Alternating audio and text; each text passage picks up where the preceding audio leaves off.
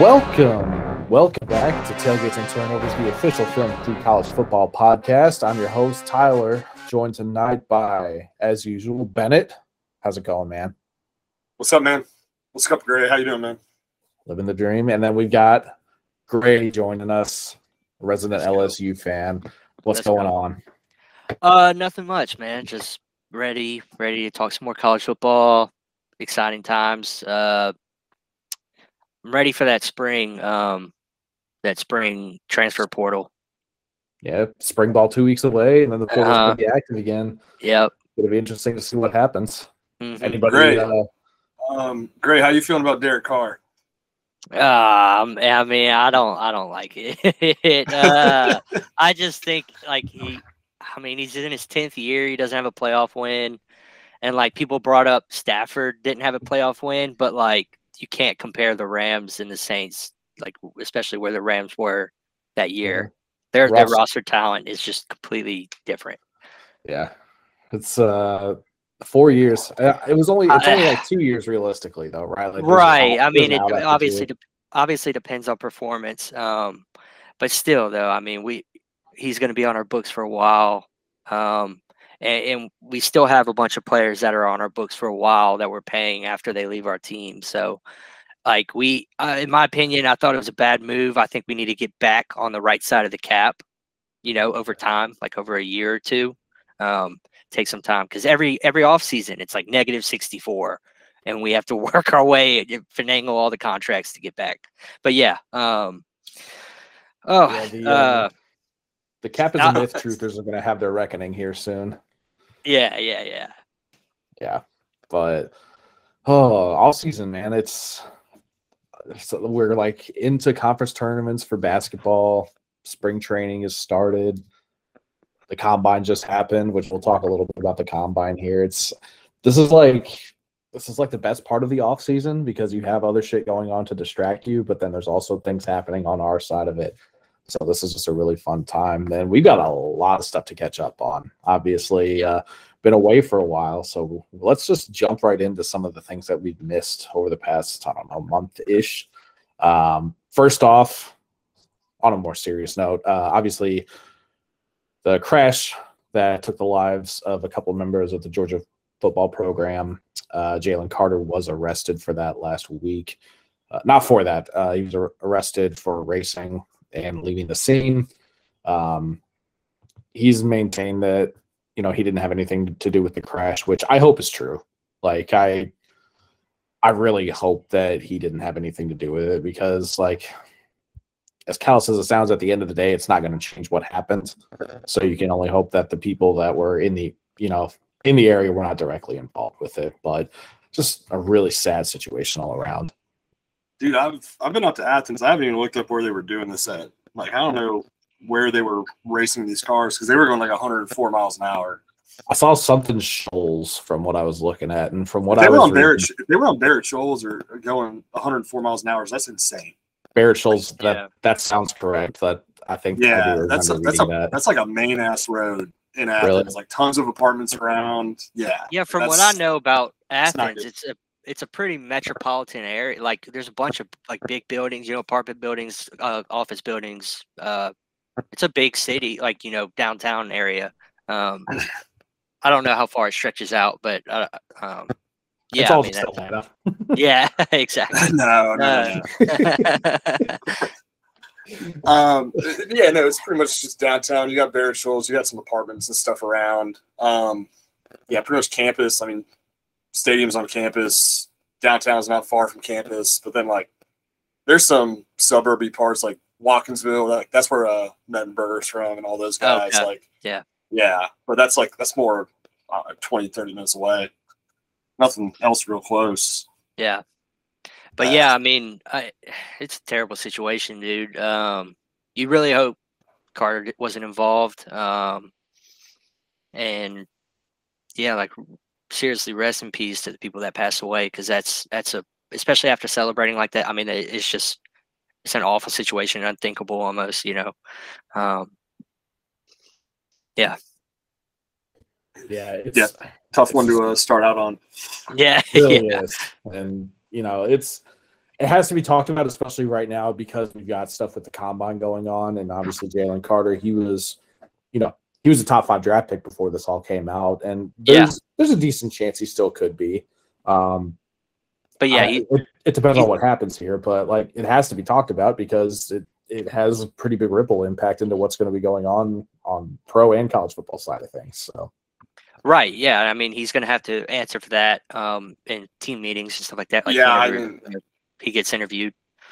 Definitely, but yeah, so I mean, there's not a whole lot else you could say about it at this point. Like it's hard to deal with something like that, especially if you're a member of the Georgia program. Like, just to have more of this information coming out can't be great. So hopefully we get some closure soon and we get, the full picture of what happened at least so that we know what we're talking about as well. Right. But next up, we'll kind of lighten things up a little bit here. Some coaching carousel things happened, a lot of them. And the first one is the most on-brand thing on the face of the planet, in my opinion. Iowa's offensive coordinator, Brian Ferentz, is somehow still the offensive coordinator, but he's on a personal improvement plan, which anybody in the professional world, I'm sure everybody knows those things always go well. Nothing always ends up going really well for whoever's involved there. So part of his contract restructure included an objective target of 25 points per game. And if he doesn't meet that, it sounds like he's gone. So I know the Andy Staples shows obviously made some jokes about this. They're calling it the drive to 225 or something like that, or whatever that ends up being over a 12-game season. That's what they need. Like that's where the math adds up for them to go. So do you guys think they're going to get it? I looked it up. Go ahead, Grad. My bad. No, you're good. I mean, go ahead. No, you're good. I looked it up. If they got 25 a game, that would still put them at like 90th in the nation for like scoring last year. It's not asking a lot. It really isn't. Yeah. And I mean, I like that he's willing to do this because like it's fun for us. And I'm sure it's gonna, like, I don't know. It's so dumb though. Like, all right, yeah, like good. I got 25 today. Yeah, like all right, we might not have won, but I got 25. My job's safe. Yeah, exactly. So I mean, it's just a weird clause to have, but I do enjoy the balls to go for it. And I mean, I guess not that many balls because it's only 25. So. Yeah, and I mean, for Brian, it was either that or get fired probably. But yeah, like, how much heat does Kirk Ferentz have to be under just to even agree to this restructure? Like, because he had to be the one that put this to his son. Like, you got to think he's feeling the heat for this awful offense at some point. Like, there's no way his seat is that safe. No, I mean, going like yeah. Go ahead. Sorry, and I mean, have you guys seen the stuff coming out today? There's a like a $4 million. I haven't looked into much. Like a discrimination against, I guess, African American players against Iowa, and like they're paying out. So like they're in trouble right now. Yeah, and that had something to do. I know the strength coach for Iowa. He was the dude that got fired because of some comments he made, and then Urban Meyer hired him like the very next offseason. So I do remember that happening. But yeah, I just saw everything going on about this lawsuit here. From what it sounds like, Iowa may have just settled to get it over with. Those are going to be tough to prove, especially with what some of the evidence was. I mean, a lot of it was hearsay, so this might have just dragged on and on forever, and then they might not have been able to prove anything. But right, and then especially if they can settle before the public gets too involved. Public's involved. That $2 million of the $4 million is going to be paid with taxpayer really? money. Yeah. Oh, damn. So, not great. No. They're on that police pension payment plan. Let's go. Yeah, but I was got a little drama going on. Some of it's fun, obviously, with this stuff for offensive production, but some less fun here. Next up on the carousel, we've got Tulane defensive coordinator, Lance, is it Guidry? Yeah. Guidry? Okay. I mean, just got hired from Marshall. And this is one of those life comes at you fast moments. One minute you're the school that's doing the poaching, and then the next you're getting poached. But Guidry's going to Miami, $500,000 buyout. Gray, you're obviously more in tune with what's going on at Tulane. How are fans feeling about Guidry? I mean, they liked him, but it's mainly about the head coach and just where he has this program and where he's planning on taking it, by staying. So, yeah, I mean, people know that there's going to be turnover. People can understand that, especially after such a successful season they had. But, yeah, everyone's just kind of waiting to see what happens, especially with who they decide to go with. And, yeah. Yeah, I mean, Miami thought they had a big hire last offseason with Josh Gaddis, bringing him in from Michigan when Michigan had some pretty good offensive production. Mm-hmm. Did not go well, which you hate to see it, but if they're taking their shots on some of these outside hires, I mean, they're trying to replace the defensive coordinator now. Have they hired an offensive coordinator, or is Gaddis still in place? No, they got rid of Gaddis and they got rid of Charlie Strong. We'll get to that in a second. Yeah, I couldn't remember if they'd replaced Gaddis yet or not. I'm sure I feel like they have. It's so late to not be doing this. Shannon Dawson. Okay. Yeah, so they replaced both coordinators, which go ahead. They replaced Gaddis with another Michigan man. So good for them. Yeah, replacing both coordinators after year one is never really a good thing. So we're going to see it. This crystal ball experiment might come crashing down a bit sooner than I think even we anticipated. But yeah, I mean, $500,000 buyout. That's for Tulane. That's good money to get it for. Oh yeah. But yeah, we'll see how that goes in Miami. Next up, we've got Garrett Riley heading to Clemson. Dabo finally learning to adapt, it feels like. Going with an outside hire, not promoting from within. Mm-hmm. There were a lot of rumors that he was going to try to bring a retread in from the previous program, from with some previous experience with the program, but goes completely outside and grabs Garrett Riley, and it's a little scary. Garrett Riley is a pretty damn good offensive coordinator. So yeah, if they can unlock some of the talent that they've got, especially with that 5-star quarterback, it could be pretty dangerous. Yeah, no, I like the move a lot. Obviously Riley is one of the young, new, big OCs. He's going to be a head coach soon. If this experiment goes well in Clemson, I think that's his next progression. But yeah, I mean, I like the hire. I like Dabo changing it up a bit because he sees the lay of the land. He's got to. You can't stay complacent, especially when you have an opportunity to win out every year in the ACC. So, no kidding. So yeah, I mean, shows that Dabo's willing to change. So, props. Yeah, we'll see how far that goes with regard to the portal and NIL and all of that. Right. Although I did just see, I guess Clemson built a new NIL building with photo studios and areas to do video edits and shit like that, and it looks really nice. God damn it. Yeah, since he's been there, this Brandon Streeter, the guy that Riley replaced, that was the second guy he's fired. So that's been 11, 12 years, something like that. Yeah. But yeah, Jeff Scott's back too as a analyst. So I think they'll get this offense back pretty quick because they haven't they used to have an awesome wide receiver room every year. They haven't had one in a while. So yeah, they did. I think that's what they're really missing. Yeah, they need some talent on the perimeter there.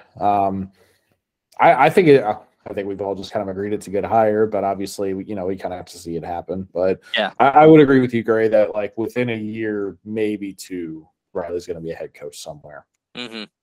So next up, speaking of offensive coordinator moves, Alabama, after losing Bill O'Brien back to the NFL, has replaced him with Tommy Rees at offensive coordinator, and also replacing defensive coordinator with Kevin Steele, who Auburn fans are going to be really happy to see in Alabama red.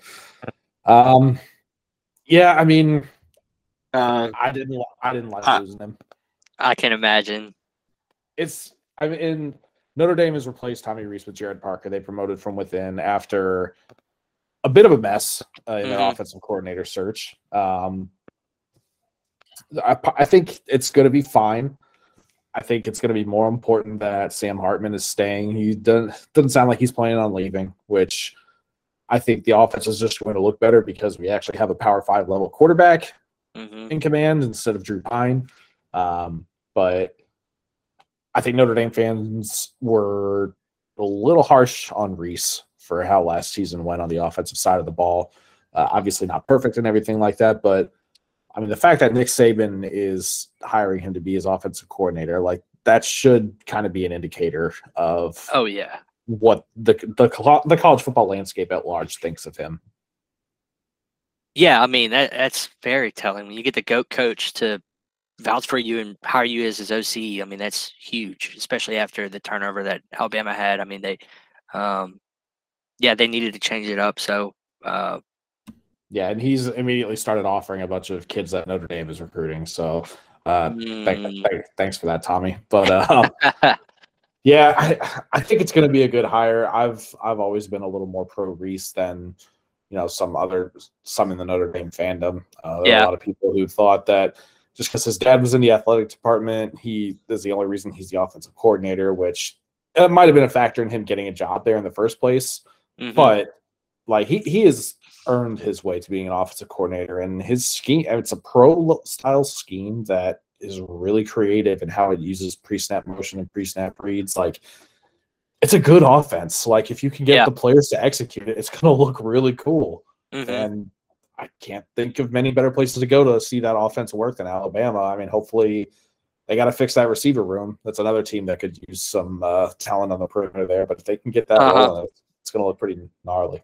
Yeah, and they still have some uncertainty at quarterback. So, but anyway, I imagine he's got to be a pretty good recruiter, huh? So that would be the biggest knock on him. Okay. Going into it, up until not this past recruiting cycle, but the cycle before, 2 recruiting cycles, 3 recruiting cycles ago when he brought Tyler Buckner in. That was the highest rated quarterback that they brought in since I think Dane Christ, which that was like 2013 or 2014. So his quarterback recruiting has not up until recently been up to par, but that has started to change with bringing in Sam Hartman as a transfer. He cited Rees as one of the big reasons he transferred. And then he got Kenny Minchie this year, CJ Carr coming in next year's class, hopefully. He started to turn it up at the end, but that had been a sticking point for a while there. Yeah. Well, I mean, Alabama recruits itself, so. Exactly. I mean, it takes a lot of pressure off of you when you have, like you said, the GOAT coach that's able to kind of come in and close that deal. Yeah. Next up, we've got Todd Monken heading to Baltimore, and Georgia replaced him with Mike Bobo. That announcement took all of like 30 seconds once it got announced that Monken was going. So they obviously had their ducks lined up. Opposite of Notre Dame. Unlike Notre Dame, they had their shit together. So thoughts on Bobo? Think it's an interesting decision. Like he did not have the most success. The last people had kind of heard his name at large. So, I mean, Monken, he brought him on like kind of coming in off of a not so good season before that. And so, maybe this is just going to be another thing where now it's the Kirby clinic. You got Saban and Kirby running coaching rehabilitation clinics, and maybe this is just going to be the next step in it. I'm curious to see how, if at all, this changes what Georgia looks like on offense. Yeah. I'm not familiar with the system, so I don't know, but it's always changing at an OC. There's going to be differences, especially when your head coach is not offensive minded. So curious to see how that looks. Replacing Stetson Bennett. But who do they have replacing him? Demon. Not Vandegrift. They've got somebody that's going to be. It's probably going to be Carson Beck, Vandegrift, or Gunnar Stockton. It's going to be one of those guys. But there is a battle, huh? Overall, like Bobo was pretty good there when he was the offensive coordinator back in the day. He went to Colorado State. I think McElwain was there before him. And then it just like turned into a crap job. It just didn't work out. Mm-hmm. Tough to win at Colorado State, especially now with Deion right next door. That's going to be a very difficult job. But yeah, I mean, with these new hires at coordinators, like you don't know what the coordinators are going to do to adapt to the roster that they have, or what the players are going to do to adapt to the scheme that's being brought in. So going to be interesting on both Alabama and Georgia staff just to see what those offenses look like, how much they change, if at all. Yeah. And then North Carolina hiring Freddie Kitchens. So rejoice, Browns fans. Freddie Kitchens has a job again. He's going to be the tight ends coach there. Yeah, I mean, pretty harmless position, it feels like. Doesn't seem like he might have some say in what the offense looks like, just because obviously they lost Phil Longo, and I'm blanking on if they replaced him yet or not. But I'm sure Kitchens is going to have some input on the offense, and based on it's going to be interesting to see again if this changes at all from what they were doing with Phil Longo. Obviously, that was a very high production offense, high tempo. So if Kitchens is going to like slow it down at all, or if he's just going to try to keep doing what he's doing. But the problem with North Carolina is not on the offensive side of the ball, and it hasn't been for a while. Yep. It's the fucking defense. And oh, by the way, they did hire someone, Chip Lindsey from UCF. Okay. Yeah. So I would imagine Kitchens is probably going to have some input on what the offense looks like. Obviously, not like a final say or anything like that, but right. When you bring a guy in who has NFL experience, like he's going to get some pull on that. Yeah, and it's always good to bring a guy in that has, excuse me, that has head coaching experience for sure. Yeah.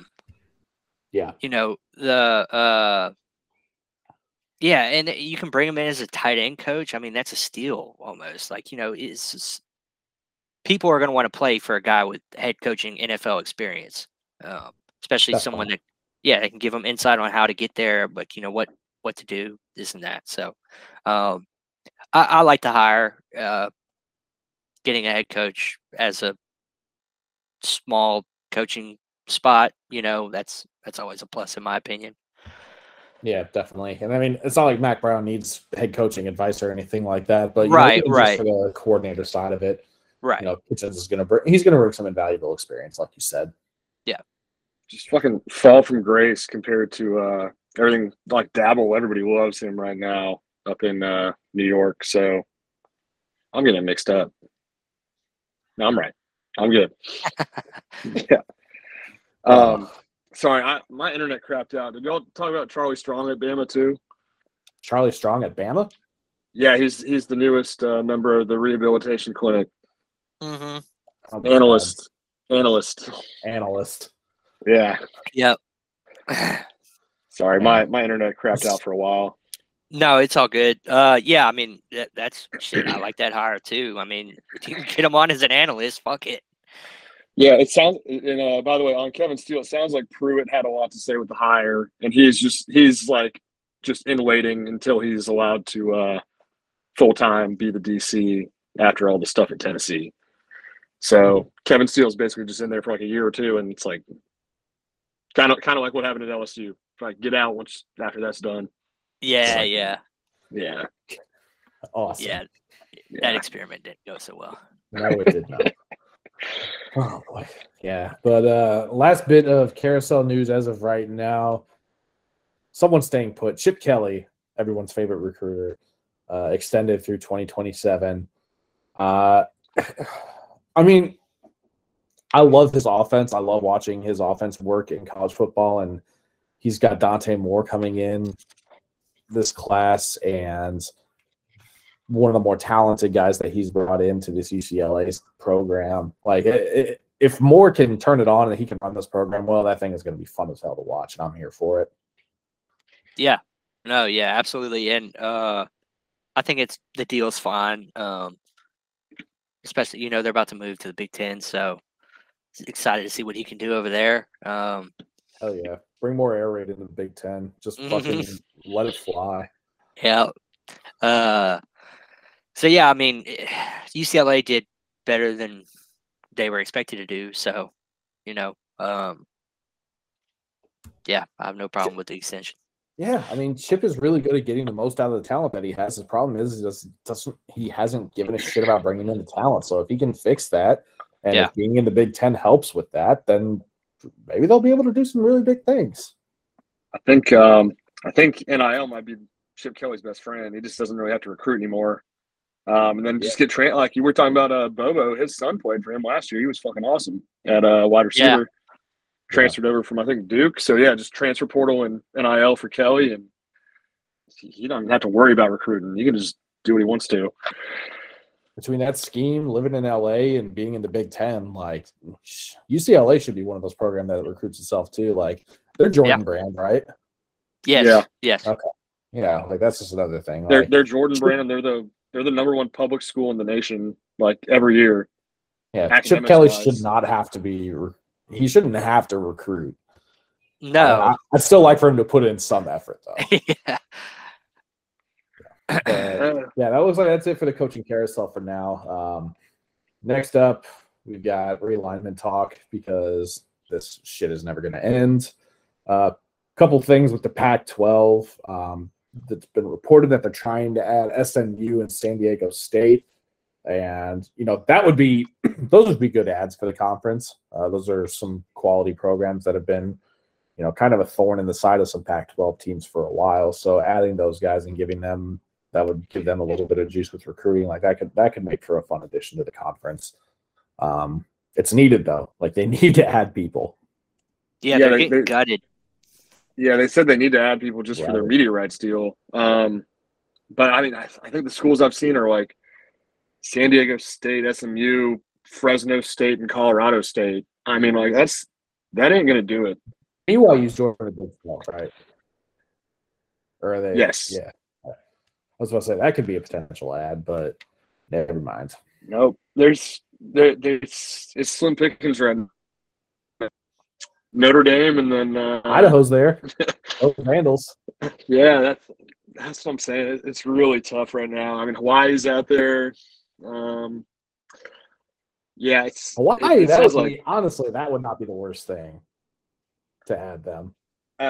I left this off here. I guess they just shut down the Hawaii stadium for good. They're building a new spot, but this place is officially done. Damn. Yeah, I knew they were building a new one, but that's hopefully the new one looks really nice. That was always a fun one to watch again. The Aloha Stadium officially done. That was where the Pro Bowl was too, right? Yeah, I would when this year. Yeah, they're. No, when they I don't know where they're going to play. When the Pro Bowl was in Hawaii. Oh yeah. I believe. I mean, yeah. How many stadiums do they have out there? Can't be that Yeah. But now Hawaii, I think could be a fun add to the Pac-12 if they're really if they're reaching for members, that would be a good one, I think. Yeah. I mean, out of all these, it sounds like the Pac-12 is going to fold.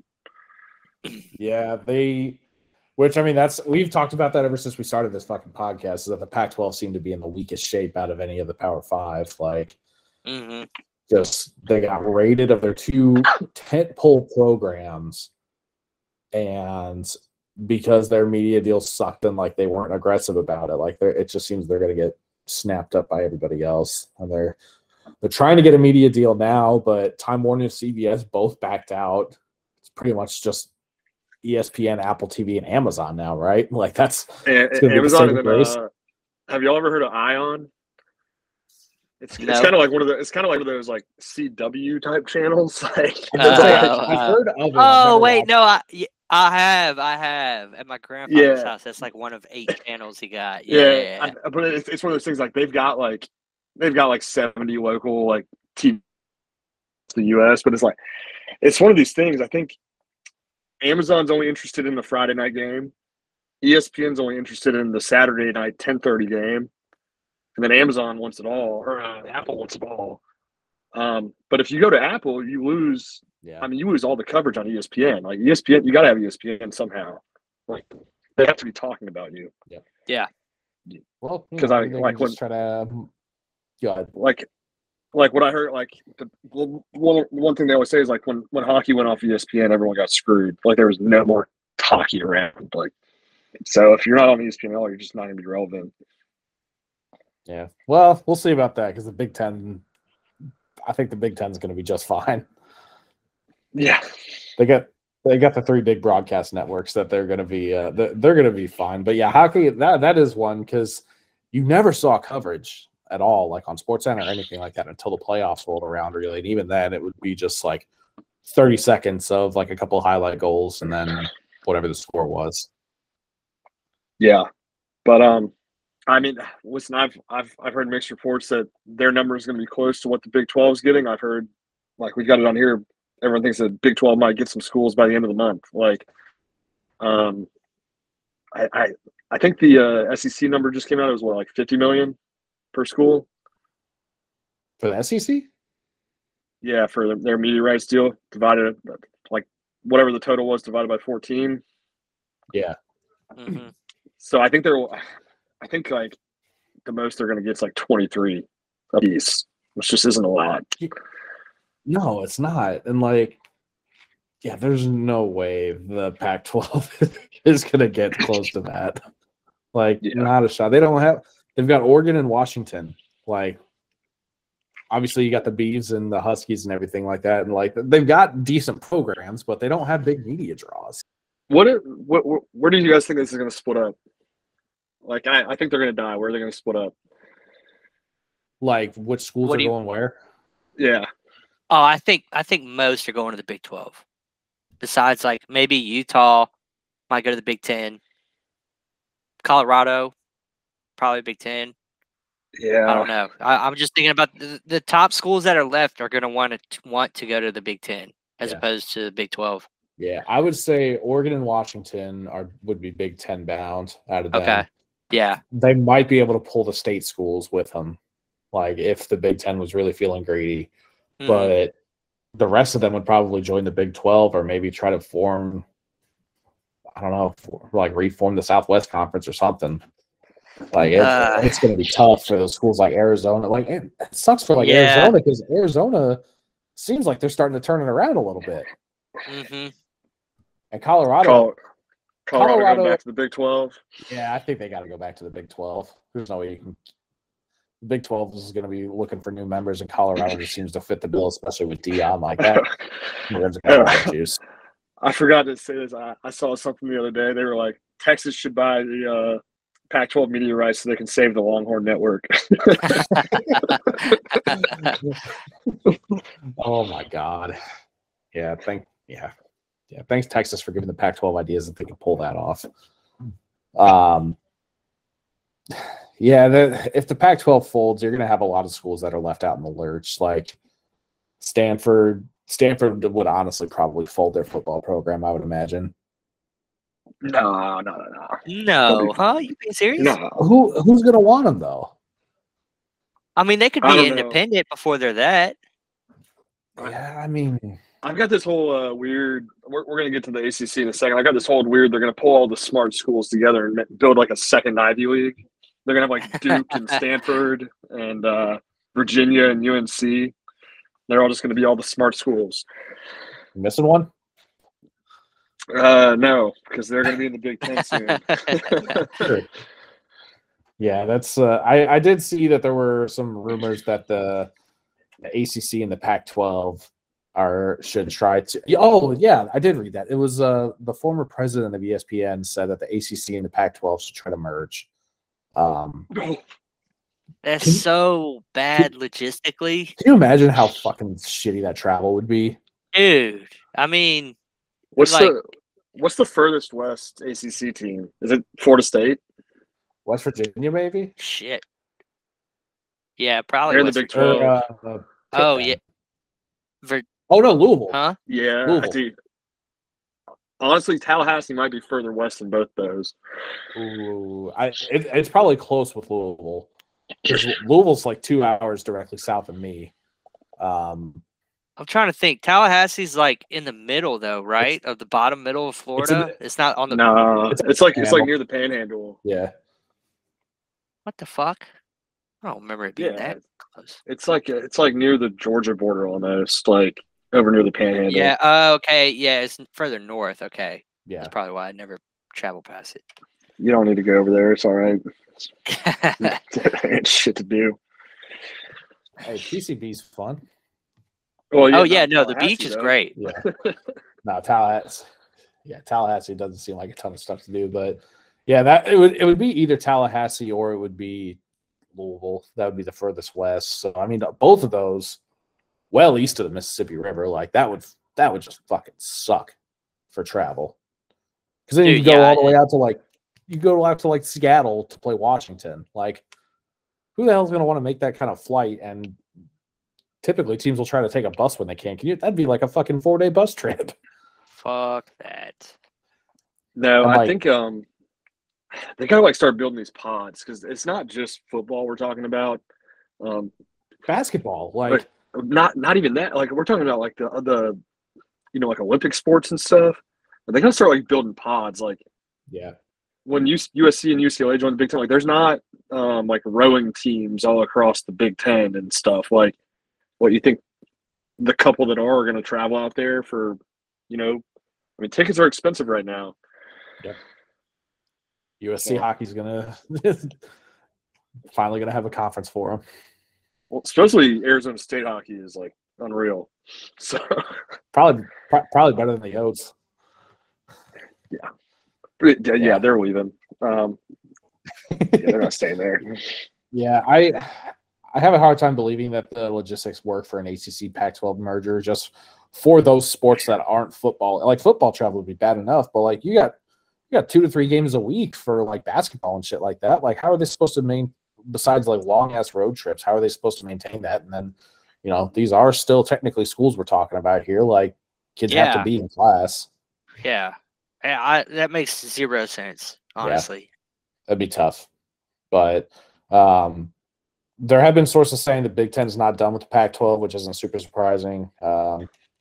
Oregon, Washington, the top 2 targets, it sounds like, but also looking at Cal and Stanford potentially as bait to try to get Notre Dame back in there because Notre Dame still has not inked a new media deal. There was a lot of smoke about what the number would be on a media deal like before the season started, but nothing really materialized from that. And so like they're still kind of in limbo. And when does their NBC deal run up? I think after next year. I think 2024 is what I think it runs out in 2024, maybe 2025. Like it's coming up on crunch time. Yeah. Oh man, that'd be a bummer to lose that. Like that's forever. Well, and that's like joining the Big Ten.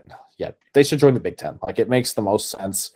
Notre Dame would still be able to keep their night games on NBC unless it was like, a game of the week type thing. They only get 2 of them a week. Like the deal that they have with the Big Ten now, like Notre Dame only has 2 night games this year, so those are going to be protected. Like, I don't know. They need to just make that move. Sorry, I'm looking at the map now. Fucking Tallahassee is way further west than Pittsburgh. It's pretty much spot on with Cincinnati, like straight down. So Louisville's still further west, but yeah. Okay. Yeah, I forgot about Tallahassee. So that was one. That one was on me. But Louisville, yeah, that's gonna be the furthest west, and that's still fucking like that's over a day's travel by anything but a plane to get to the West Coast. Like, yeah, that would suck. Yeah. All right, sorry. Like players aren't going to want to play for that. In that, yeah. I sure shit wouldn't. Hell, but yeah. Anyway, we'll see what happens with the Pac-12. Probably folding. Let's move over to the East Coast. Speaking of which cities are furthest west, the ACC. It sounded like some schools are not very happy with the ACC's media deal right now, which is pretty understandable because it's almost as bad as the Pac-12s in terms of the proportion of what some of the schools are putting into it and what they're getting out of it. Florida State's athletic director Michael Alford says that the school is contributing over double of the value of the ACC's media deal than what they're getting out of it. It's a $120 million fee for them to leave. I think Clemson's is the biggest fee just because their football program probably gets the most, views. But that's a lot of money.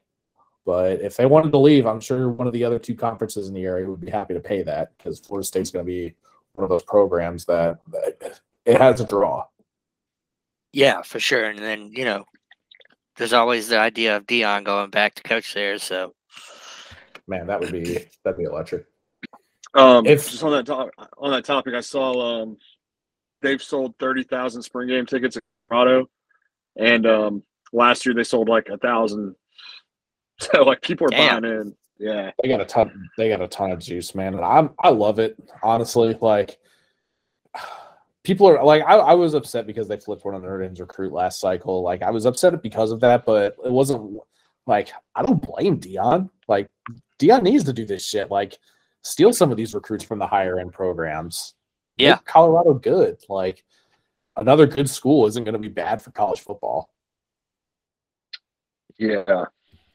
But but back to the ACC. I mean, Florida State, Clemson, probably Miami, and the Tobacco Road schools. Like they've got to be sick of what this media deal is doing for them. Like obviously your Wake Forest and your Syracuse of the world are loving it, but like these schools that are actually the ones contributing money cannot be feeling like this is a good deal for them. And it's a deal that they had to make at the time that they made it just to save the conference from folding, but it's not good right now. It's just not. And I wouldn't blame any of the schools for leaving.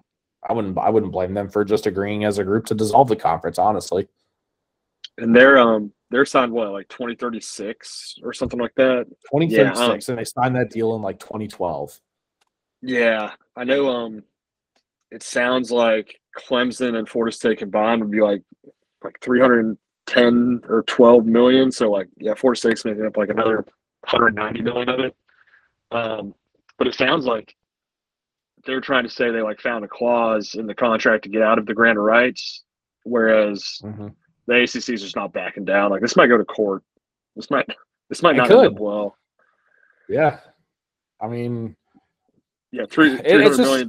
That's not just a Jimbo buyout. That's a lot of money. Buy 3 Jimbos with that. Yeah, it's going to be interesting to see what happens with the ACC because in theory these schools are locked in just by how tight that grant of rights is. But if there is a loophole for them to leave, those top earners are going to fold. Like Miami, I would imagine. I honestly think Miami has a better shot of being in the Big Ten than the SEC. They're a research university. They have all the accreditation the Big Ten requires. Like, it just seems like a fit. Yeah. And then, North Carolina, same way. Pitt I think that would be a cultural fit with them. I think Louisville would be a great fit in the Big 12. Mm-hmm. And then, Duke, probably Big 10. But then you got, it would be a shame to break up the Duke North Carolina. Would. I think those two would be a package deal for basketball. They would still find a way to play that in basketball because there's just so many games. Yeah. Oh, it would still be prime time, no matter how bad those fucking teams are. This year, they both have 10 losses, and it was still on a Saturday night. Fucking 8 o'clock. Oh yeah, it was a good game, honestly. Yeah. Well, then it was like IU and Purdue were on the 2 o'clock slot for that day, and they're both top 15 teams. Okay, ESPN. But it's those two teams would still be able to play each other. But I mean, if there's a way out of this grant of rights, I think the ACC folds. Yeah, for sure. I mean, like they're not paying them enough fucking money. No, they're not. Yeah. It's a business. Like it has been a business for a long time, and people getting mad about like the money being involved now. It just feels kind of like it sucks because, you know, in theory, this could be a moneyless sport, but you know, let's just be honest, the product wouldn't be as good, and like the schools would be able to do half of the cool shit they do with the programs. So this is one of those things where if you want the cool shit, you got to put up with this kind of crap. Yeah, I like to think about like where these teams would go. Like I think, as dumb as it sounds, like Virginia would be a big grab just because that's more DMV area that you can snag. I mean, as dumb as it is, Georgia Tech too, with Atlanta being a market. Like Virginia Tech's in the middle of nowhere. Like Carolina and NC State, like they'll have that Charlotte market, like that'd be a big one. That's what Charlotte, you know what we should. You know what we should do? We should do a draft of the Pac-12 and the ACC. We'll be the Big 12, the Big 10, and the SEC, and we'll pick which schools that we would join. We could have that be a draft idea. I like that. Yeah, it's like a game of risk. Yeah, I mean it. Yeah. I mean, yeah, like the schools just got to be picking themselves just because you look around at the other conferences and the revenue share, and I mean, especially with the SEC, like the every school splits up all the profits and distributes it evenly. So, adding a couple of the, like, you know, Clemson and Florida State for sure, that would be huge for the SEC. Yeah, Clemson would be an SEC lock. Like, yeah. That'd be the quickest ad on the fucking planet if the ACC broke down. No matter how much Dabo bitches about it, it's gonna happen. Coaches are going to complain, and we'll talk about that here in a little bit when we talk about this SEC schedule. But yeah, I mean, this we just got to keep an eye on what's going on with the ACC and what happens in court, because I do agree with you, Bennett. I think this is probably going to end up in court, and if the schools win, it's going to be curtains for the ACC.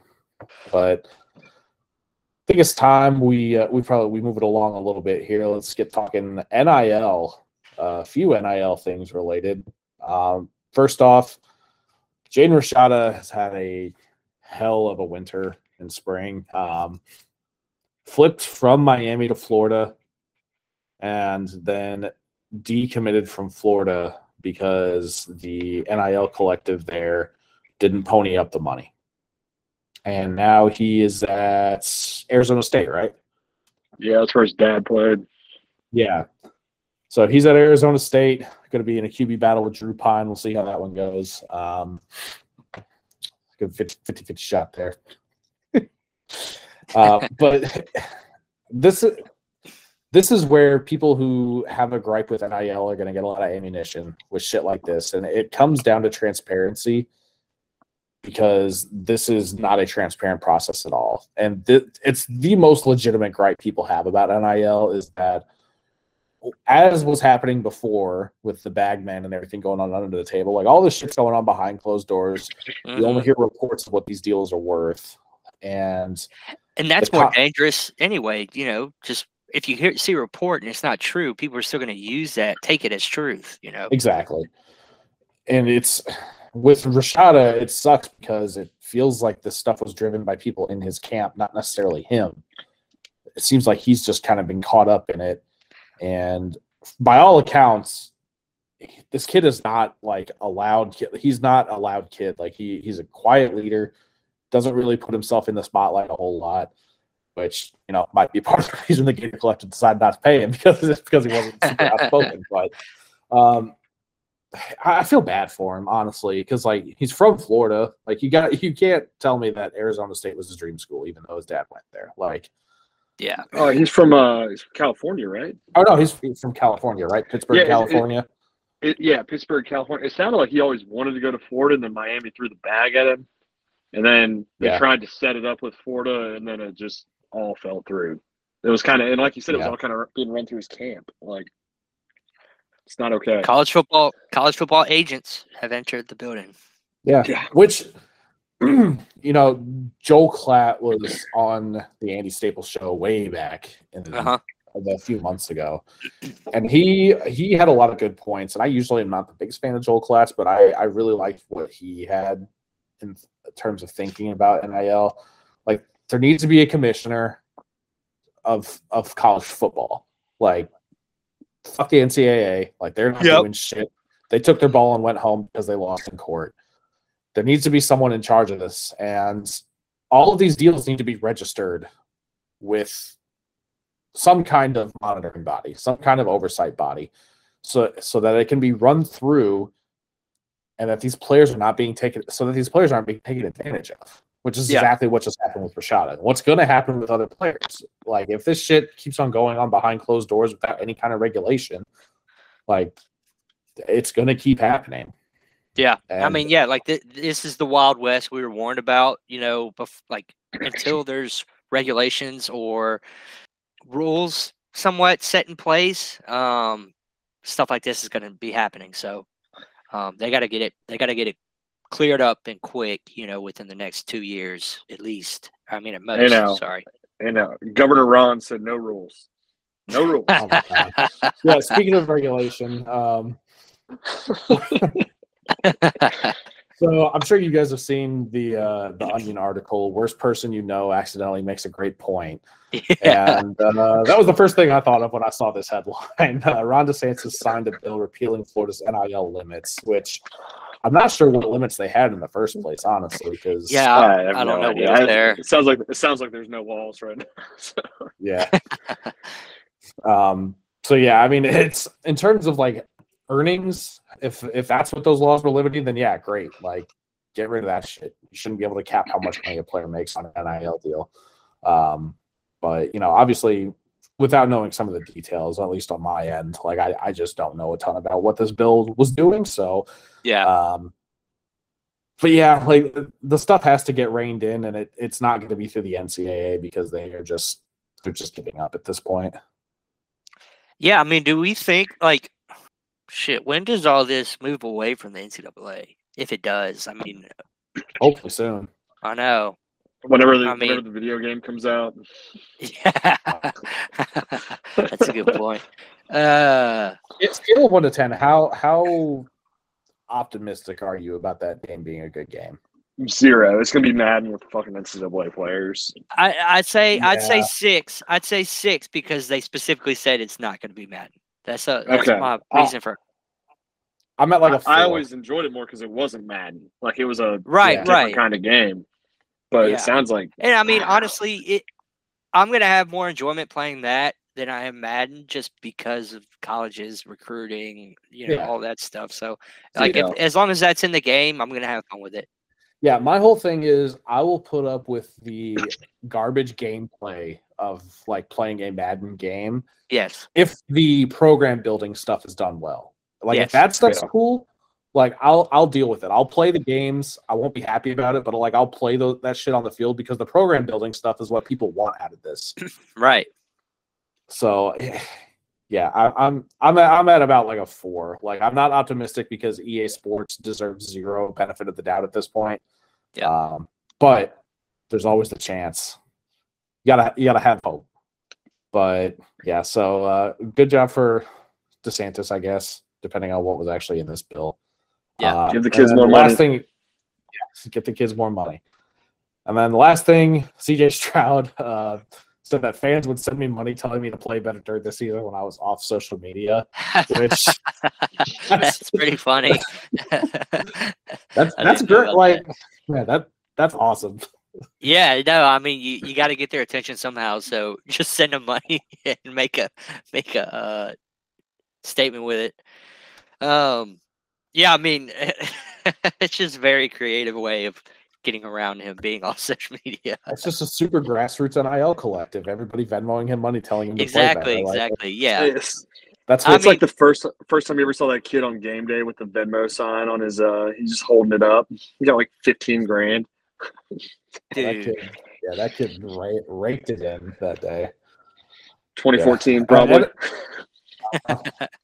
Yeah. But NIL, I mean, it's messy right now, and it does need to, get a little bit of oversight in here. But like, I still think the concept is still sound.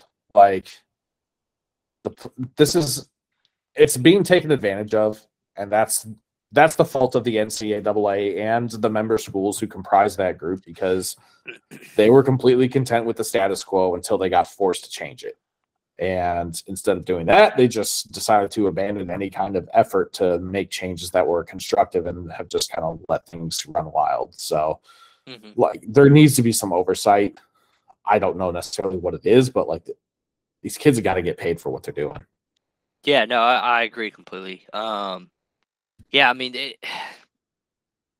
there's going to be some shit, and it's going to get worse than it is now until they do something about it. Honestly, it definitely is. And that stuff probably is coming soon. Hopefully sooner rather than later. But yeah, that's about all we got for NIL. So we are going to move on to, speaking of coaches complaining, we talked about that earlier. Nick Saban made a big stink about the new proposed SEC schedule that has not been officially confirmed, but Saban explicitly mentioned his 3 permanent opponents and started bitching about that. So we've got the list that Ross Dellinger. Wait, what? I said they're tough. Like, his list is tough. What'd you say, Bennett? Yeah. Oh, yeah. No, yeah. Yeah. Yeah. No, I mean, some teams, and we could talk about which teams are the winners and losers in this, but yeah, it's like, I don't know what he thought was going to happen. Like, Alabama's traditional opponents are typically good teams. Yeah, exactly. I mean, like Alabama, you're not going to separate Auburn. You're not going to break up the Iron Bowl every year. You're not. Tennessee was the one where I was like, if they were going to get rid of one, it would have been Tennessee. But after the game that they just played last year, like, there was no shot in hell that was going to happen. Yeah, especially now that they're trending upward. Alabama needs to play, like, they're the best team in the conference, historically speaking, and they need to play the toughest teams. Like that. It needs to be that way. Sorry, Saban. Yeah. So actually, they have a winning record against every team in the SEC except for Texas that is now coming in. They're 2-7 against Texas. I did see that. Oh. Really? So, both of their wins came in 2000. Yeah, so they got some ground to make up. Wow. Yeah. Okay. So this is going to be a 9-game schedule, right? Yes. A 9-conference game. So how are they going to do the other 6? The other 6, they're going to have. So all right, let's say LSU are permanent opponents. Ole Miss, A&M, Alabama. First year we would have 2. They rotate 2. Let me think. They rotate 2 every year, and then judge the other 4 per year. So like LSU's would be Ole Miss, A&M, Alabama, and then the first year we would get probably like Mississippi State and Arkansas, and then the next year we would have let's say Auburn, Florida, and then you keep doing that, and then you rotate back to where I think it's like a 4-year thing where it's a 4-year rotation. You're playing your non-permanent opponents 2 times in 4 years. Yes. So they have it rotated out so where you'll still play them twice in a 4-year period. Yes. Much better way of explaining it. I think they should have done it like English FA Cup rules where they just draw balls. Like I heard the Solid Verbal say this, and just do have a whole event out of it. Put it on TV. Everyone's picking lottery balls. Take lottery balls out. You're like, oh shit, dude! Like, we got freaking LSU. We got Georgia this year. Like, yeah. Like, I like that. I like that. That'd be pretty sick. But then like Georgia would end up like Tennessee, LSU, Alabama, Auburn. I mean, hey, it's the luck of the draw, Yeah, it would have been fun, and I would tune in to watch that. Oh yeah, dude. I mean, every SEC football fan would tune in to watch that because it literally determines how well you think you're going to do for that season. I'd tune in. I'm not necessarily. Yeah, no, yeah, exactly. College football fans would tune in to watch that shit. Yeah, and, dude, honestly, if we start tuning into I mean, we've been talking about it this whole time, like 2 power conferences. They really need to do that. Like, I mean, it's probably gonna be Big Ten, SEC. Just draw it out. Who are we gonna play this year? And just, it's. I mean, definitely. yeah, we're heading to like that NFC, AFC format. Like, yeah. So that would be the way to go in my eyes. Definitely.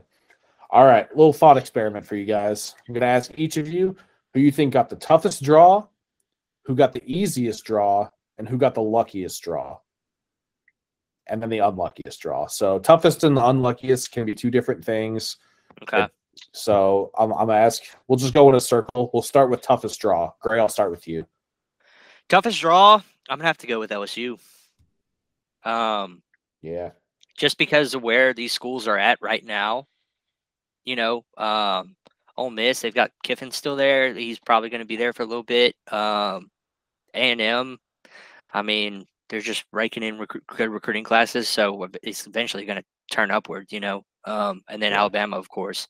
But yeah, I mean, it's still the toughest draw, but I'm kind of fine with it. I mean, my ideal would be replace A&M with Mississippi State, but that's not going to happen. So, but yeah, other than that, like I think we got the toughest draw. Okay, Bennett, what do you think? Yeah, I still think Alabama was the toughest draw. Just, I mean, you got to keep Auburn and Tennessee there, and then LSU on top of that. That's just too much. Yeah. I think as much as I don't dislike Saban, but he's justified. In his comments. Yeah, I don't disagree. I think I would pick Alabama as well, and then my next picks would probably be either LSU or Auburn, because I know Auburn gets Vanderbilt, but those other 2 are pretty tough. Yeah, I mean, you're playing the 2 toughest teams in each division, so yeah, it's like and they play these guys every year anyway, but it's like congrats. You get skull fucked by Alabama and Georgia every year until we change this. Like, that's a tough draw. So, all right. Now you need a prayer at Jordan Hare and a kick 6 to beat them in the same year. Yeah. So, all right, we're gonna do easiest draw now. So, Gray, easiest draw. Easiest draw. I'm gonna go with let's see. I'm gonna go with Missouri. I think Missouri definitely got the easiest draw. I mean, Arkansas, Vanderbilt, Oklahoma. Oklahoma, yeah, you can say that they, you know, it's going to be a learning curve, especially, you know, in the first couple of years. And Arkansas and Vanderbilt, Arkansas is on the rise, but, you know, every now and then they'll have a good team, solid team, and then Vanderbilt, you know, we know how that goes. Yeah. Bennett. Yeah, Missouri for sure. And Oklahoma, I mean, they get Missouri every year. Hold on, no. Missouri and Florida, that's pretty tough. Yeah. And it's really hard because all these teams are so good. Honestly, maybe Tennessee, just even though they still got to play Bama, they still get South Carolina and Vandy every year. Like, it's really not that bad. Or Kentucky, the fact that they get Mississippi State and South Carolina, they still got to play Georgia. Like, you still have one tough opponent no matter what. Right. Yeah, nobody got completely lucky. I would go Missouri. I'd go with Gray there. I think that one Oklahoma's good, but it's not Alabama or Georgia. And then you've got Vanderbilt, which we know what Vanderbilt is, and then Arkansas. Arkansas is so streaky, they can be either a solid team or they can just be a dumpster fire. So I would say Mizzou got the easiest draw there. So, all right, next up, luckiest draw. So this one, I had a specific team in mind here, and I just want to see if you guys are thinking the same thing that I am. What do you mean by lucky here? Luckiest, it might not be the easiest draw, but considering who some of their traditional rivals could have been, like they dodged a bullet with their permanent opponents, I guess is what I'm going for. So, Gray. I think luckiest. I think Ole Miss maybe. Okay. I mean, they could have ended up, you know, adding on their Auburn, Alabama, even A&M maybe, but not. I don't know. But anyway, Yeah, I mean the toughest opponent is LSU. All things considered, they avoided Alabama. So yeah. Okay. Bennett? Yeah, I think yeah, that one, like the Arkansas Ole Miss games are always fun, but I think Tennessee, they dodge Georgia and Florida. They pick up Carolina and Vanderbilt, and then they get Bama still, but the other two are pretty should win games for them at least. Yeah. Yeah. I'm actually gonna go with South Carolina. Okay. And so obviously Tennessee is good. Florida has traditionally been good. Kentucky is usually not, but they've been on a pretty good hot streak. But they avoid Georgia completely, which, you know, if we talk to our buddy Alex, like that's the team he fucking hates. Yeah. And then like you're avoiding Alabama, you're avoiding some of these other that might not have been traditional rivals, but you might have just gotten the short end of the stick and gotten stuck with them anyway. And Florida, like just being realistic, Kentucky and Tennessee, typically not great draws. And Florida, when they're good, they're really good. But I mean, they've been pretty mid for the past like decade and a half. So yeah, it's not the easiest draw, but I think they dodged the most bullets with the way that they got their permanent opponents. So for me, I do have pushback on that because, I mean, those three teams are the next three teams in the East after Georgia. You know, it's a high floor. It's a high floor right. draw. But right. I think just missing out on any of the top dogs is what like when they could have very easily been saddled with Georgia. Like I was shocked that they didn't. Yeah, but, no, that's fair. Yeah, I'm surprised that Georgia got Kentucky instead of Carolina or Tennessee. On top of those, because I mean, it's Georgia has Auburn and Florida, but then after that it's kind of like Carolina, Tennessee, whoever's there. Yeah. So that's why I thought they dodged the bullet there. So all right, and then rounded out, we're gonna do unluckiest. So who got the most fucked? Like, it doesn't have to be the hardest draw, but like this one's a little bit harder to explain because it's gonna end up probably being the hardest draw. But relative to the talent level, who got the most screwed? Gray, I'm gonna let you start. All right, let's see. Taylor, you have someone lined up? I'm still looking through this. I do. Okay, go ahead. Yeah, you go ahead. Yeah, I'm gonna go with Mississippi State. They got Ole Miss, Kentucky, and Texas A&M. Mississippi State fucking sucks. Like let's just be real. It's not a good program, and like these are their traditional rivals. I would say outside of maybe like LSU, like you were saying, Gray. Like this is a tough draw. Like a super team in terms of recruiting with Texas A&M, Lane Kiffin and Ole Miss, and then Stoops over at Kentucky is doing really good things. Like this is a high floor, and because Mississippi State's such a bad team, like they don't have. None of these games are gimme games. Like Vanderbilt even gets fucking Mizzou. Like, are they going to win that game? Probably not. But they got a better shot at beating Mizzou than Mississippi State has at beating any of those three opponents. Mm-hmm.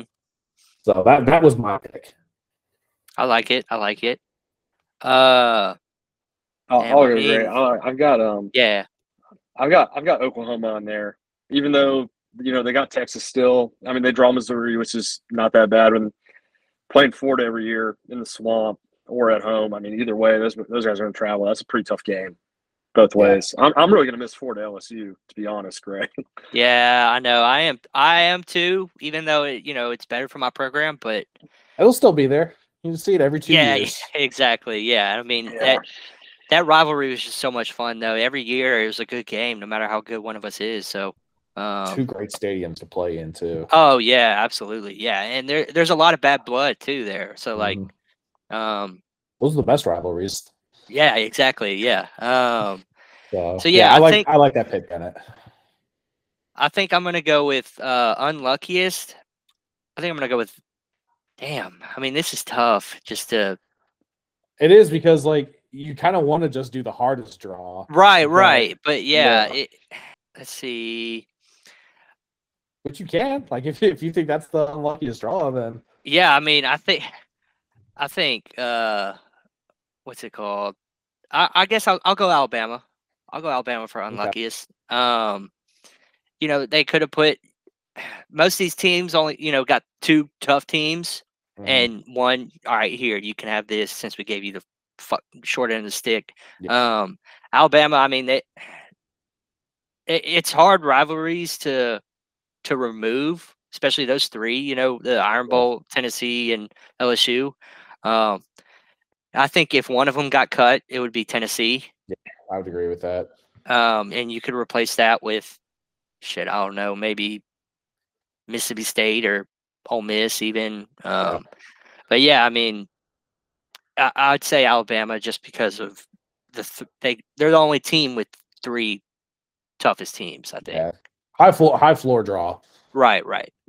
And both of all three of those teams have been like top 5 teams at one point, and 2 of them have won national championships in the past 13, 15 years. And Tennessee's in the SEC championship game, you know, 3-4 times since 2000.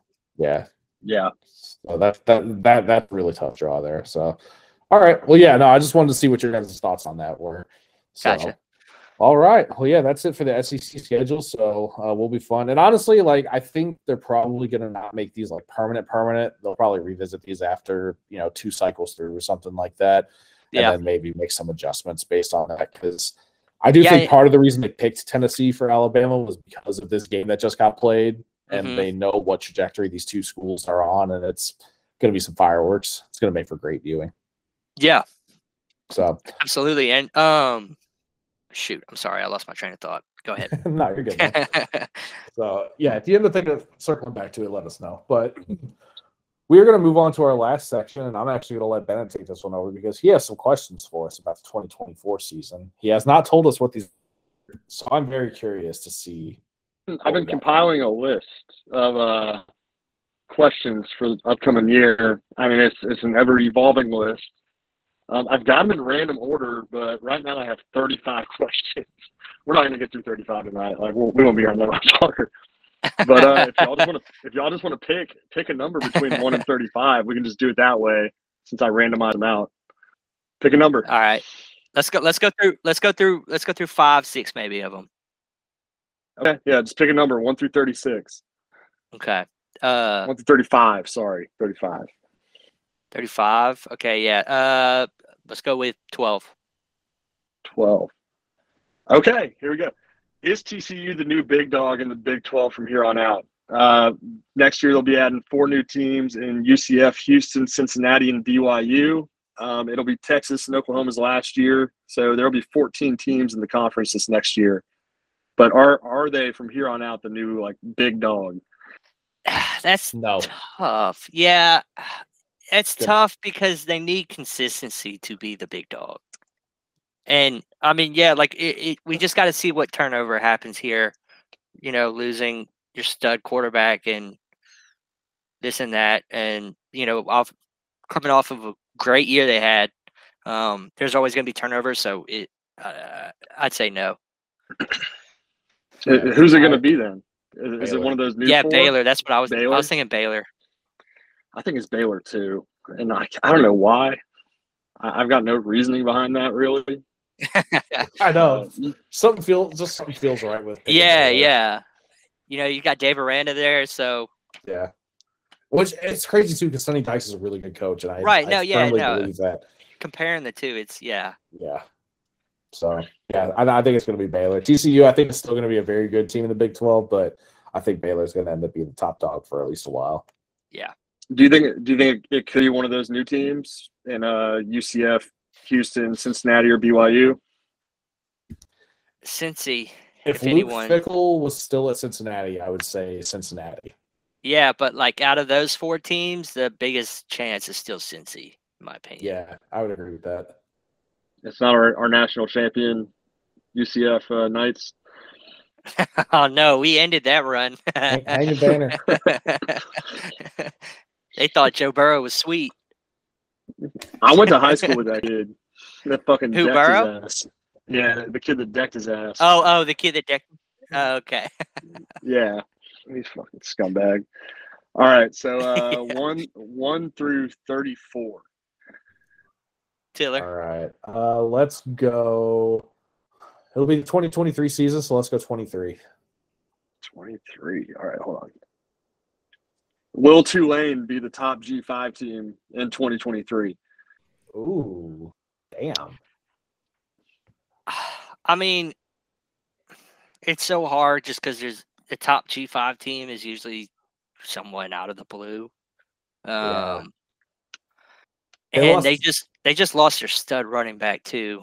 And Mordecai, right? He transferred to Wisconsin. Yeah. Yeah, they got it's Pratt. Oh, that's right. Mordecai. Oh, SMU. He went to Wisconsin from SMU. That's where it was. Okay. Yeah. Okay. That's what I was thinking of. Yeah, they kept Pratt. I don't know. Maybe. Yeah. I mean, the coach is still there. He's going to stay there. So, like, they have stability. They're going to be able to recruit. I'd say they're the betting favorite out of the G5 right now. Yeah. Yeah. Until someone.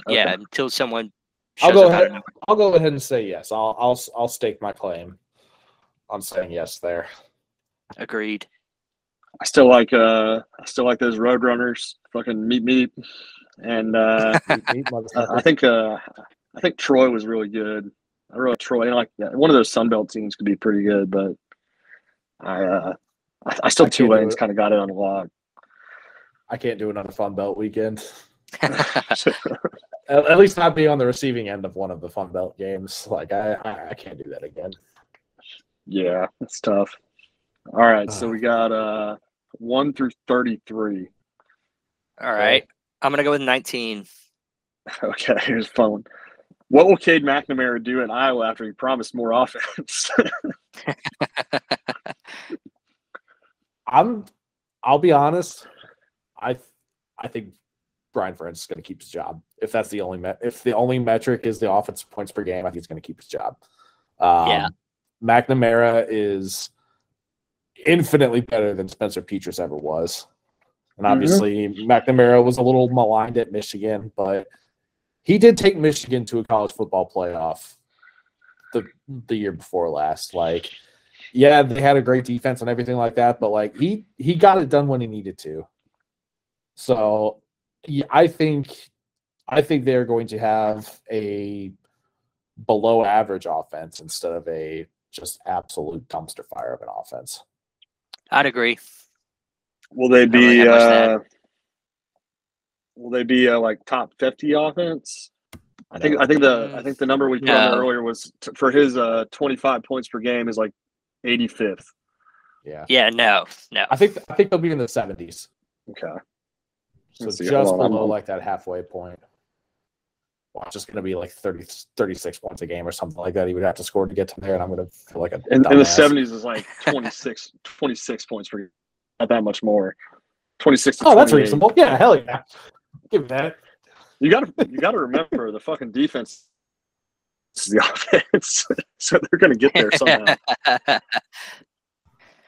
Yeah, I think they're going to be better. I think Cade McNamara is a really good fit for Iowa, so they are honestly probably going to be my pick to win the Big Ten West. Like just looking ahead to next year, because I think Peters was just really holding that offense back a whole lot. Okay. What do we got? We got 1 through 32. Let's go 8. 8. What first-year head coaches do you think will impress you the most this year? Is this first-year head coaches like never ever been a head coach, or like just in a new job? Just in a new job. Okay. You know what? I think it's going to be Fickell. You do? Wisconsin was a low bar. No, not a low bar. They were a bad team last year. Fickell's bringing in Phil Longo, which I think was a inspired hire for what that division normally is in terms of their offensive production. I think it's going to be a fun offense to watch. I think it's going to be a fun team to watch. Yeah, honestly, I'm going to have to agree. I think wait, no. I'm going to go with Deion.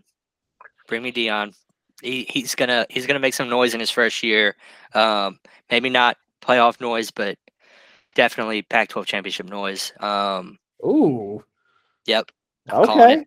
Staking my claim. His son's gonna be a stud that everyone's gonna wish they had on their team as quarterback. Did you guys?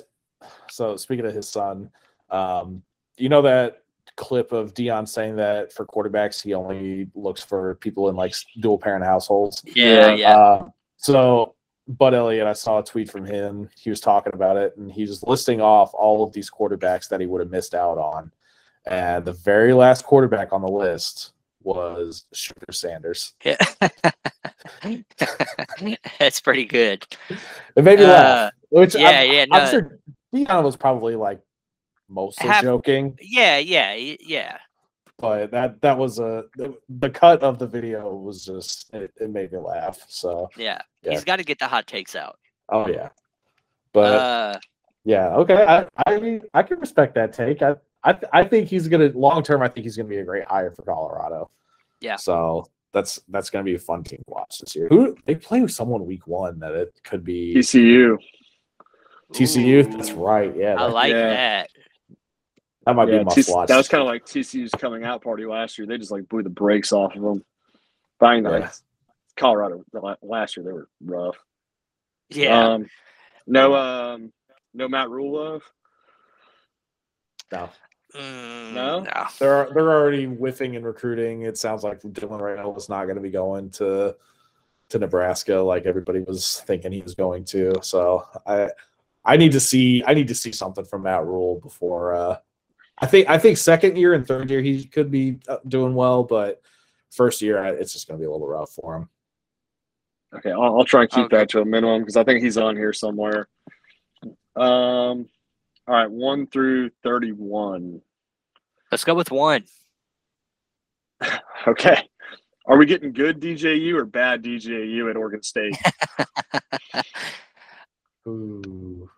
I'd say good.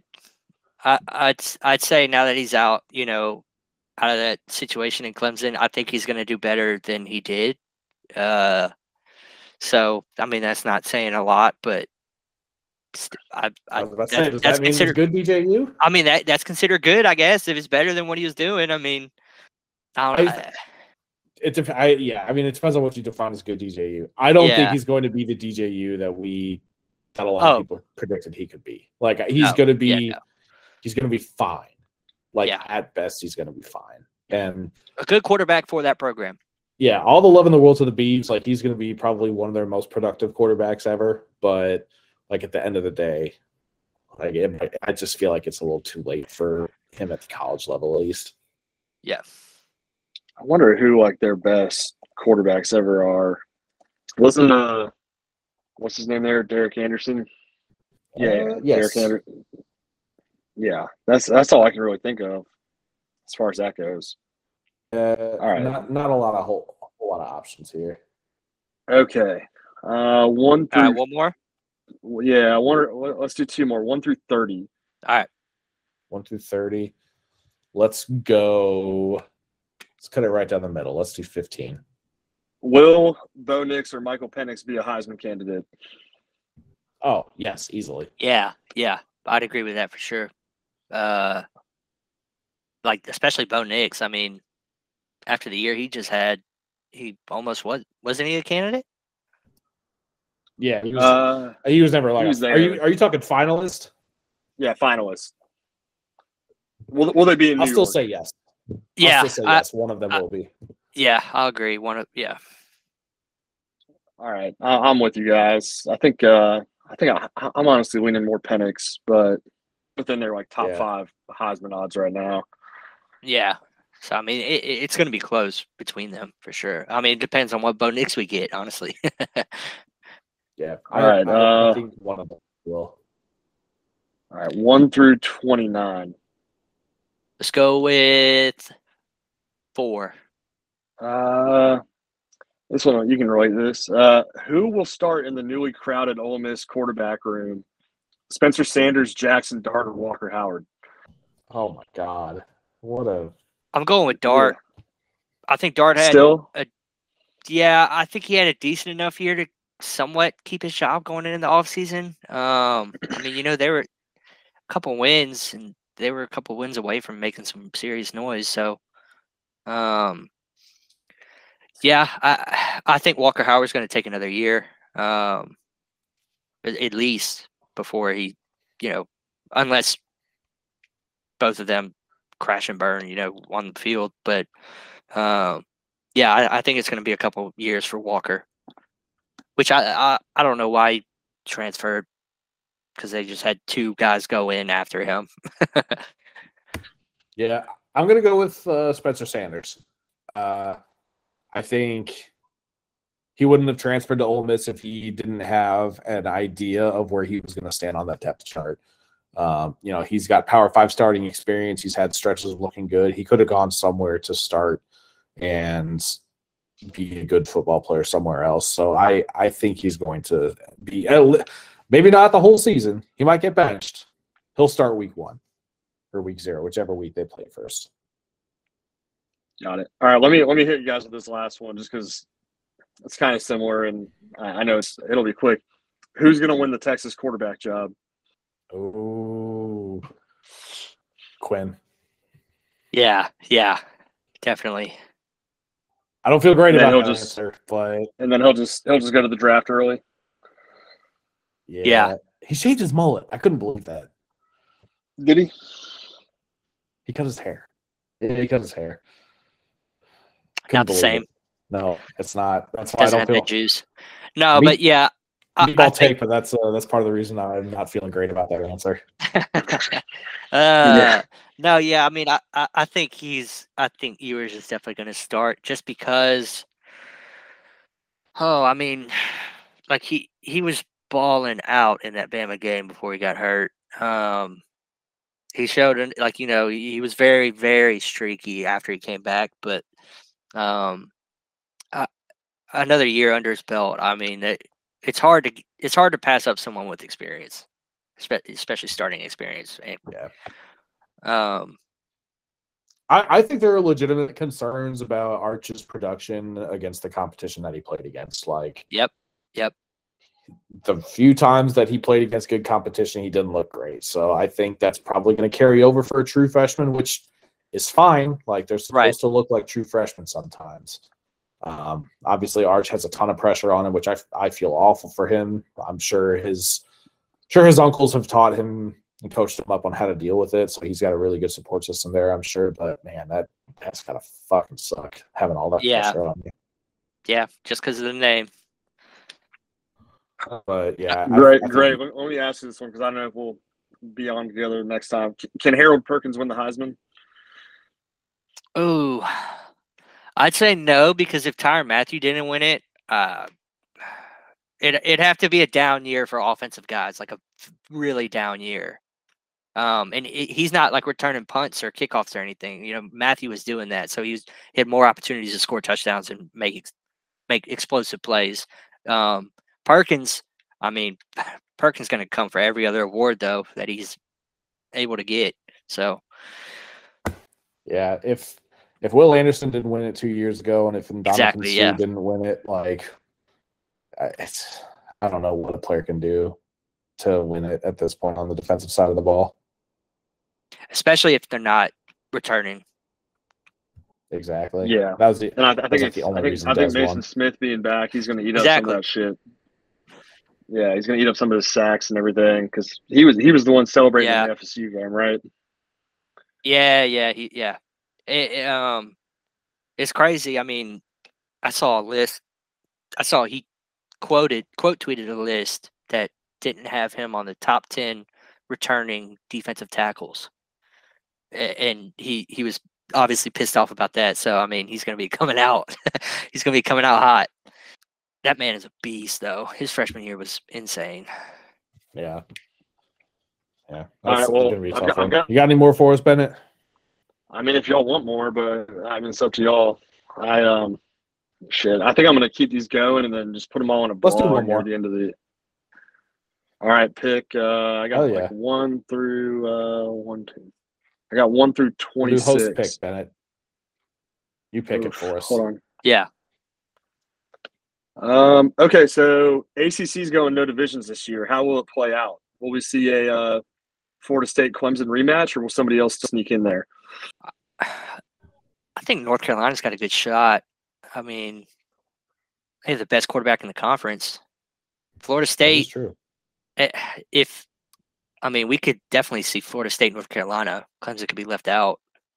It's just I don't know. I don't have a ton of confidence in North Carolina just because their defense is so bad.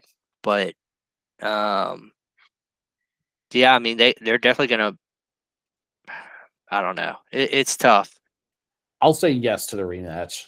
I think Clemson proved last year they were still the class of the ACC, and like North Carolina just didn't look like they belonged on the same field when they played, and that was with Drake May. So yeah, I don't think North Carolina added enough this offseason to really address that, and they're losing some guys that are really important to that offense. So Florida State retains quite a bit of talent, including a probable first-round pick that decided to stay for another year. Like, people are buying into Norvell's whatever he's doing down there. So yeah, give me the rematch between Clemson and Florida State.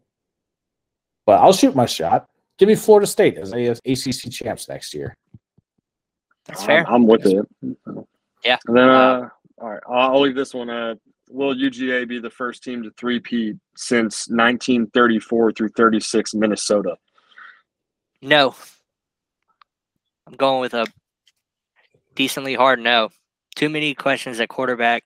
They lost. I mean, I know last year they lost a lot, but I mean, shit, it's the same thing this year. I mean, they lost just as much, almost. So it's got to run out at some point, right? Yeah. I mean, there's got to be a down year. And a down year considering 9-10 wins. So I think I don't know if they make the playoff. Who they got? They got cupcake schedule. They got nobody. Do they? Yeah, I mean they're this year. Yeah, they got no out of conference, and then their West Side they don't play LSU, Bama. Oh, shit! They don't play A&M or Ole Miss, I think. And they got like Arkansas and Mississippi State and Arkansas. I think so. Maybe Auburn. Yeah, they got Ole Miss. Sure. Yeah, Ole Miss, Auburn. Good Lord. Yeah, and then the East. Shit. God damn it. Yeah. That's. I mean, they're definitely going to be playing in Atlanta. I'll say that. Okay. The softest no in the world from me on them three-peating. Like, yeah, I agree. The thing is, I agree with what Gray's saying. There's questions at the quarterback position. They have guys with talent, but they don't have the experience that Stetson Bennett did, which is fair because he was 40. But like I had the same issue. I had the same reservations about their defense last year. They had like three still, guys they lost. They still lost. Like they're still going to have two guys drafted in the first round. You know, like so. They lost both those guys that they had this year. I know. It's just the new Bama on defense. Like they'll just keep on reloading, and it doesn't matter. Yeah, I mean, I'll agree with that for sure. But I'll give it a. I still can't believe nobody's three-peated since the 30s, and it was Minnesota that did it. That's pretty crazy. Yeah, there's been some close ones. There's been a lot of 3 out of 4s, like I'm sure like Nebraska. Yeah, what's his name? Bama. Who's the coach at Bama? Fucking. They're saving. No. Bear. No. Bear Bryant. Bear. Yeah. Yeah, they were kind of surprising he didn't. Yeah, no three-peats. There was a lot of 3 out of 4s though. So yeah, I think this might be the off year, but also, did you see Stetson tied our favorite boy Will Levis for hardest throw at the combine? No, I didn't. I didn't know they measured that. Yeah, I guess they measure how hard you throw the ball, just mile per hour. Right. Yeah, just they tied each other, and I mean, Stetson had a good combine. Yeah, he's gonna get. I think he's gonna get drafted like 3rd round. Like, yeah, I mean, quarterback's always a position. We're expected to get Hendon Hooker in the 2nd. Well, have you checked it today? It's been when did Power sign? Oh no. We're still projected to draft Hendon Hooker and just develop him in the 2nd. Oh, sheesh. Maybe after 2 years he comes in and replaces Carr. I don't know. Day 3 is the 4th round now, right? Like, yeah, I think so. I think they do 4, 5, 6 on the last day. 4 through 7, yeah. Or 7, yeah. Let me ask y'all a question. Who do y'all think's the favorite in the West SEC? Still Bama. Yeah, the favorite, I would say Bama right now. Like, if without looking at betting odds, like that would be my guess. I think because I probably got Bama as my favorite to win it all. Still, really? Yeah, they've got a lot of. They got to figure out quarterback and receivers. Milroe, Simpkins. They've got some serious questions at receivers. They got Golden Boy down there now. They're good to go. Tommy Reese is about to be calling them plays. High form. Hell yeah. Yeah, wait, what's the running back situation looking like? As much as I really fucking hate to say it, I think I think next year. What's his name? Trey Sanders. He transferred to TCU. Gibbs is going pro. I don't know who it's going to be. We got one of their we got a great receiver. The Aaron Anderson, I think, is his name. Yeah. From Bama. I mean, obviously I have bias, but I think it's LSU just because of our certainty at most positions. Just because of what we have returning. And Jaden Daniels come back? Yeah. Oh, okay. I'll ask you this one, and then we'll really actually end it. What team is way too overhyped in the initial, way too early top 10? It's UGA, Ohio State, Bama, Michigan, Penn State, LSU, FSU, USC, Washington, and Tennessee. Who is after FSU? USC, Washington, and Tennessee. My honest answer is going to piss off a decent amount of our listenership here, but Penn State. I tend to agree. It's either Penn State or my semi-hot take is Ohio State. Yeah. Because quarterback situation there is going to be a complete unknown. Yeah. They're about to be getting Venmos, man. Play better. Yeah, I think I might go Tennessee. Yeah, I think I don't know if Tennessee can keep it going. That was we'll have to see. Question's on here, right? They had to.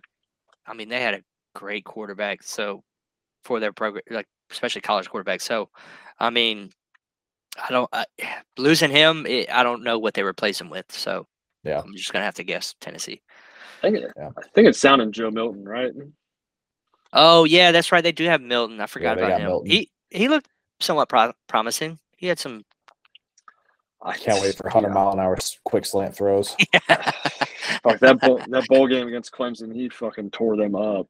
Yeah, he did. Yeah, he shredded them. That was great. Yeah, that was great. I was honestly not expecting that. I think Heupel's system just works. They just they just get open. Like Heupel might be the real deal there. Yeah, I mean they're losing probably top 2 round wide receivers, but I don't know if it'll matter. Yeah. They got some guys, and like Nico might be ready by the end of the season. Who knows? Yeah, I think it'll be like the Ole Miss situation. It'll start Milton, and then if it doesn't work out, they'll switch to Nico pretty quick. Yeah, I agree.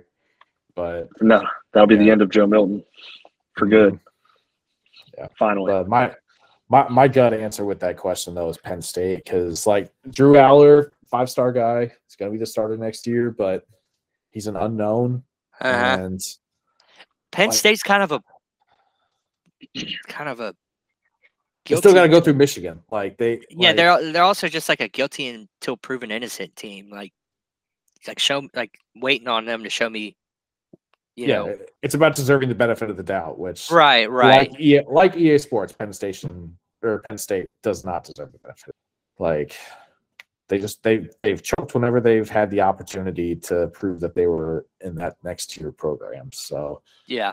No, I was actually thinking about this the other day whenever we did the the viewer question, which was which teams will never win a championship, and I said Penn State. I think I need to revise that to Penn State under Franklin.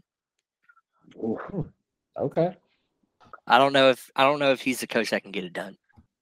He might not be. So he's a pretty good recruiter, all things considered. But yeah, he makes some bizarre game X's and O's decisions sometimes. Yeah, I think my answer is USC for good.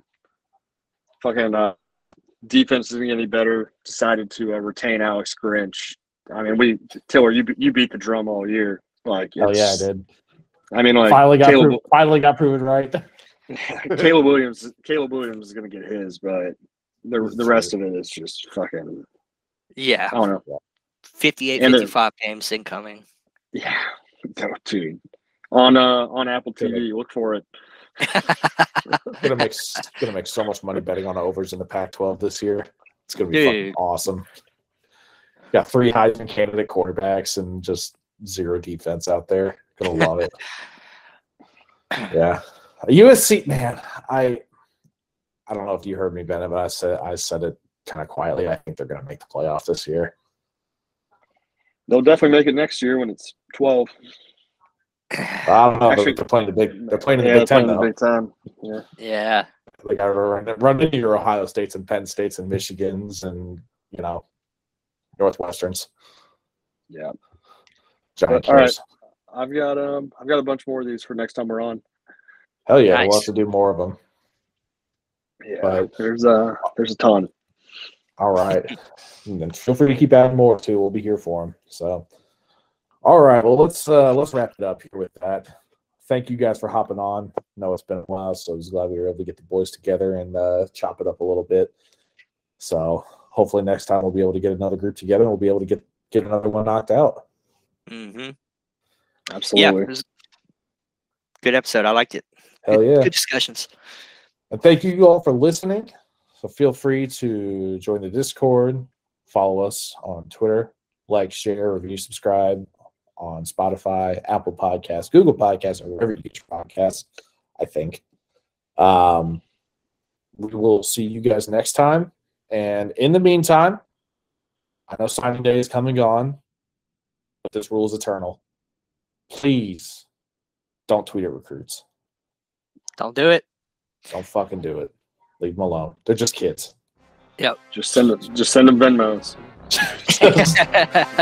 Yeah, give them your money. if you send them Venmos, you're allowed to keep them. All right. Good night, everybody. Thanks, everybody. Bye, guys.